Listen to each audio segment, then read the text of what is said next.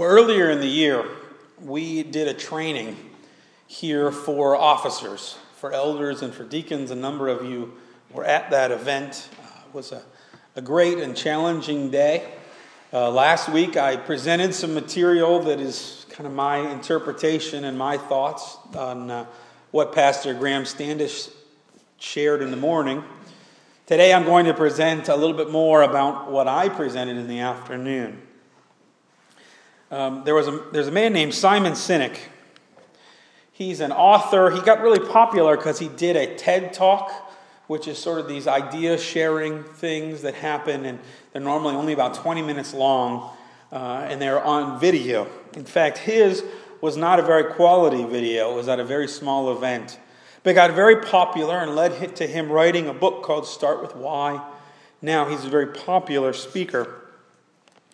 And I got interested in his stuff actually because Pastor Graham Standish put me onto it. And it's been really moving me and impacting me, and I shared it on that day, and I'm going to share it today. Now, normally in my sermons, I start with a Bible text, and then I sort of move from the Bible into the real world, or sort of back and forth, depending on the sermon. Today I'm going to do it a little bit different. I'm going to start with some business models. I'm going to start really in the world and sort of back my way into the Scriptures. Not all of my preaching professors would like this, but it's what I'm going to do. And so here we go. What Simon Sinek says is that great leaders, great companies, Simon is not a Christian as far as I know. He definitely does not write from that perspective. So he's looking at individuals, he's looking at companies, and he wants to know what makes really effective people effective. What makes companies stand out year after year after year while their competitors, having some of the same resources, having the same pool of people to hire, don't do as well.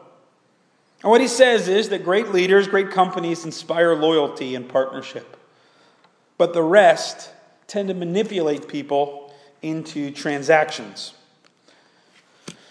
Here's some of the strategies that businesses typically will use to try to get people to make transactions, to get people on board. One is to compete based on price. Okay, they do this with customers by either having really, really cheap prices. That's kind of the Walmart mode. Or you can have really, really high-end prices where you're going to pay an exorbitant amount for the same product you can get at Walmart.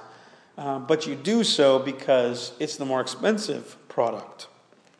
And these are companies who hire people just by either trying to hire them as cheap as possible or trying to pay people as much money to make sure they keep them. They're fighting on price. Promotion, that's specials. This is how car companies work, right? I don't think anybody buys a car for the sticker price because car companies every weekend have a different sale. They have more holidays than Hallmark does and most car dealerships. It's promotion. Fear. Some companies really work on fear. How many of you have seen the commercials? I have fallen and I can't get up. What's going to happen if you don't have that product? And they make you worry until you finally dial the number. Aspirations. Some companies work on aspirations. What do you want? Well, if you use this product, you're going to get everything that you want. Old Spice does this, right? With the shampoos and the deodorants. And suddenly the boys are getting all the girls. In fact, the moms are complaining in the videos about Old Spice. It's ridiculous. Deodorant does not pick up women. But that's the way the commercial presents it, in a humorous way, but it's still aspirations. Peer pressure. Companies do this a lot by pressuring you to keep up with others that are doing it or to tell you about great stars that are doing it. I mean, think about shoe companies, sports athletic gear. This is Nike. This is Adidas. Every year they got to get the new athlete. They got to get the new person in the different sports to make sure you know that they are wearing their Nikes. Another one is novelty, new, innovative, never seen before. This is every infomercial you've ever seen, right? We got to buy this because this is special. This is totally unique. It's going to fix all the scratches on your car. It's innovative. It's novelty. It's new. If companies do it, I think people follow some of these same manipulations, sometimes even manipulating themselves. I know people that live on price. They either try to be as cheap as they possibly can, or they try to make as much money as they possibly can, but fundamentally they're based on price. What about promotion? How many people work for promotions? How many people are interested in the next best thing, the new thing? How many people base their lives on fear? They live their lives motivated by what could happen. Many of us do this really simply, right? How many of you need deadlines to function? Right? You got to set a deadline. You're motivated by having to get it done by a certain time or waiting till the last minute. Aspirations. How many of us live our lives? If only I could get this, then I'd be happy. If only I could make this much, if only I could drive this car, if only I could live in this neighborhood. Peer pressure. How many of us try to keep up with other people around us? Try to do what so-and-so does, tries to do what my mom always said that I should do. Peer pressure. What about novelty? You probably know someone who is always doing something new, right? Always on the new diet, always in the new car, always in the new clothes, always with the new trend. If businesses do this and people do this, I also think churches do this. I know churches that base their whole thing on price. Either they make church so easy you can just come and never do anything, or they make it so demanding where you've got to be at all kinds of things and you got to get so many people saved every year. Low or high price, it's the same argument. Promotion, I know churches that are always having special days. In fact, I knew of a church, I'm not going to tell you where, that did a raffle for some kind of special vacation. And to get in the raffle, you had to bring a guest to church. That's promotion. Fear. We know churches that are fear-based, right? Fire and brimstone. You better be here. You better put your envelope in the plate. Fear. Aspirations. Churches are really fighting this one right now. We have sermons about how to get wealthy, how to have a better marriage, better life that you can get. That's what we offer in churches. Peer pressure. I know of churches that invite special preachers, have special events. One of our biggest Sundays last year was John Cole from the Pittsburgh Steelers was here. And a couple of us afterwards were thinking, man, we should have a guest preacher more often. Peer pressure. What about novelty? Churches are into the new, the fresh, the different, throwing off the old. Now listen, I'm not saying all of those things are bad. I tend to do some new things. I tend to sometimes have some special things. They're not necessarily bad, but here's the tempting part about getting transactions like this. And business falls into this all the time. The problem is if you start competing on any of these things, you're going to have to continue. If you want to compete on price, you've got to keep your price low, which means you got to keep cheapening your product and cheapening your product. If you want to base your life, if you want to base your business, if you want to base your church on fear, you have to keep the fear going. Because once people have no more fear, there's no more reason for them to be involved. It's tempting because it works for a short term. It works for one sale or one transaction. But we can point to all kinds of companies, like car companies, that have run into a lot of problems because they started in on one of these and they had to keep fighting that fight. Simon Sinek says great leaders don't do this. Great leaders think and communicate differently. And so he has what he calls the golden circle. It's up there on the screen. Most people, he says, and most of these manipulations work from the outside in. We all have kind of what we do. Our job, we're retired, we have kids. Every business knows, okay, we're a car company. Fewer companies know how they work. What is it special about that? How do we make cars compared to other places? How do we do church that's different than other churches? But fewer and fewer places really know why they do what they do. Fewer and fewer people are really driven by their purpose, why they exist. And what he says is most of us work from the outside in because we work from what's concrete to what's abstract. But he says great leaders And great companies work the other way around. They start with why. Great example of this is Apple computers. Apple's why is challenging the status quo. This comes right from Steve Jobs. If you go and read some of his history, some of his biographies now, he believed in challenging the status quo. Why does it have to be that way? And so they have challenged the status quo on all kinds of stuff. So much so that now a computer company is also a phone company. It's also a music company. It's also a TV company. They move into all kinds of other products. Because they're not driven by what they do. They're driven by why they do it. And you know what happens? People get insanely loyal about Apple computers. They get really, like when the new iPhone comes out, there will be a line anywhere that sells iPhones for those people to get the first one. And if they would wait a week, they could just walk in and buy one. But these people are so loyal that they've got to do it. And if you talk bad about Apple computers around somebody who has an Apple, has anybody ever made this mistake? Bam, they'll nail you. Martin Luther King Jr., I think, was like this. Martin Luther King Jr. was famous for his I have a dream speech. He did not have an I have a plan speech. If you go back and look at Dr. King's ideas about how to bring racial equality into the laws of our land, he did not have, I think, real great ideas. But he had this insane sense of why, that this was unjust, that he had a dream. And you know what happened? All kinds of other people who had the same dream followed him. Simon Sinek says, people don't buy what you do, they buy why you do it. People don't buy what you do, they buy why you do it. Have you ever heard of string resonance?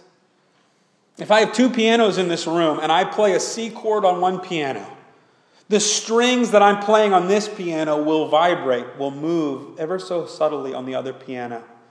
In fact, even on a piano, if we play a C chord, there will be other strings on that piano that have the same frequency, share some of the same frequency, and they will start to vibrate even though they're not actually making noise. Resonance. What really happens with effective people and with effective organizations is resonance. People ultimately don't follow Dr. King because of something Dr. King said. They ultimately follow Dr. King because it's something that they believe. People aren't loyal to Mac because of something about Mac. They're loyal to Mac, they're loyal to Apple because of something in them that connects with that. Harley Davidson knows this. You ever meet somebody who's a Harley person, they would never buy a Honda. Period. In fact, I know Harley people that have Harley shirts and Harley bandanas and Harley everything. Harley has this incredible loyalty. Now, are Harleys far superior motorcycles? If you're a Harley person, you say yes. But the rest of us know there are motorcycles that go faster. There are motorcycles that can keep up with Harleys. But Harley understands it's an experience. They want Harley people to have Harley motorcycles. So much so that they have copyrighted the sound of their mufflers. So other motorcycles are not allowed to sound like Harleys. That's why when you hear a Harley, you know it's a Harley. They copyrighted the sound. I once thought about getting one of those little scooters just to tool around town. I am not a Harley person. A Harley person would never consider a scooter. It just doesn't happen. Let's go a little more local. Hank's ice cream. How many of you love Hank's? We got Hank's fans out there? Okay. Is Hank's far superior in terms of either their Mexican food or their ice cream? Some people would say yes, but they're not. They're not. In fact, the mix of a Mexican and an ice cream place is just weird. Okay?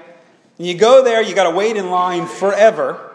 They don't take a credit card, not easily. They got to give you change back. It bothers me. Then you got to eat at dirty tables with bees flying around you. And you know what happens? People line up at Hank's. Why? Because they're local. Because we have this sense of Hank's being a local place. And when people come from out of town, we say, hey, you got to go experience Hank's. It's not that much better. It's not that good a price at Hank's. But it's something about us that we like local. That we are from here, and so we've got to try Hank's. The hot dog shop's the same way for me. Is the hot dog shop far superior in hot dogs? No, I can show you a lot better hot dogs in the hot dog shop. And some people are going to defend the chili, but I'm telling you, Craig's Hardware. This one's closer to home, right? What is the why of Craig's Hardware? It comes right from Rick. Service. Is Craig's Hardware the cheapest you can get stuff? No, actually, sometimes you can really find other places. Is it their promotions, their sales? No, I pay attention to the sales, but it doesn't drive me there. But I know contractors that always go there first. And it's not just because of the service down there, but it's because we are people that believe in service. And because service is important to us, because what's going on down there resonates with us, we go there. Is this making sense to everybody? Great companies, great leaders start with why. If I asked you who you were and why you do the things that you do, would you start with what you do? I'm retired, from my job, I'm married, I've got kids. And would you work it from the outside in, or would you start with why and really present why you do things? What's the value? See, I think Sinek is onto something, and I think it works so well because it is biblical. When I look at the church, when I look at the Bible, I think we are why-based. There's my Bible. So let me read from the Scriptures, a couple of things. Here's the call of Moses. I alluded to it when we installed officers. Exodus 3:13 and 14. Moses said to God, if I come to the Israelites and say to them, the God of your ancestors has sent me to you, and they ask, who is his name? What shall I say to them? God said to Moses, I am who I am. He said further, thus you shall say to the Israelites, I am has sent me to you. Moses is driven by a why. And his why is that he was sent. Let me give you some more. I have a Bible in my office that has all these pages marked. It's still in my office. Listen to Jesus. John chapter 6, starting in verse 38. For I have come down from heaven, not to do my own will, but the will of him who sent me. And this is the will of him who sent me, that I should lose nothing of all that has been given me, but raise it up on the last day. This is indeed the will of my Father, that all who see the Son and believe in him may have eternal life, and I will raise them up on the last day. Jesus is driven by a sense of why. In fact, if you look at Jesus' life, what he's doing is often interruptions. It's often unplanned. He's walking along, somebody touches him. Somebody bumps into him. Somebody's in a tree over there, and he goes and talks to him. He's driven by following the will of the Father. At the end of the Gospel of Matthew, Jesus says to those disciples, go into all the world and make disciples, baptizing them in the name of the Father and the Son and the Holy Spirit. The church has a why. It has a purpose, to go and make disciples. Paul, at the beginning of 1 Corinthians, in 1 Corinthians 2, talks about how when he goes to Corinth, he wants to preach one thing. I want to preach to you Christ and Christ crucified. That's the only thing I wanted to make known to you. Paul's ministry in Corinth had a significantly focused why. I think that Sinek is right. I think it is really biblical. I think we should have our own why. I think we have a why faith. I think we try to make it a what faith. Talk about what we do, talk about how we do things.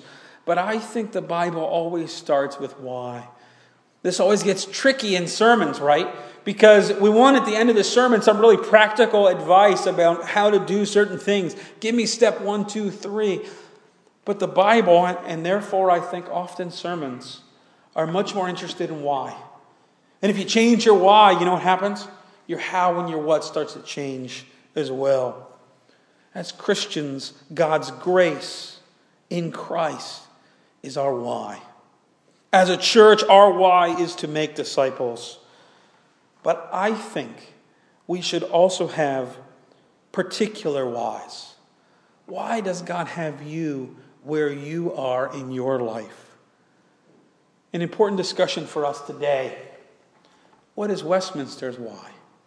Why are we here as a church? Are we living out of a sense of why, a sense of purpose? And what is that? Because you know what's going to happen? The more we clarify our why as a church, the more what our why is going to start to resonate with other people. In fact, it already has. We've already got people coming here. Some people are not coming here anymore because the why is not right. But some people are showing up, and I'm very interested to know why people are, because that gives us a real clue to what our why should be. The clearer that our why is as a church and in our lives, the more we're going to be able to inspire change in others and in the world around us. So what is your why? What is our why? Let us pray. Jesus Christ, first of all, we thank you for the why that you gave us in dying, in coming to earth to go to that cross, in rising from the dead, to extend to us your favor, your grace. Help us to move into the future that you have for us as Christians and as a church. Help us to be driven by why, that those around us would resonate with our purpose. In Christ's name we pray. Amen.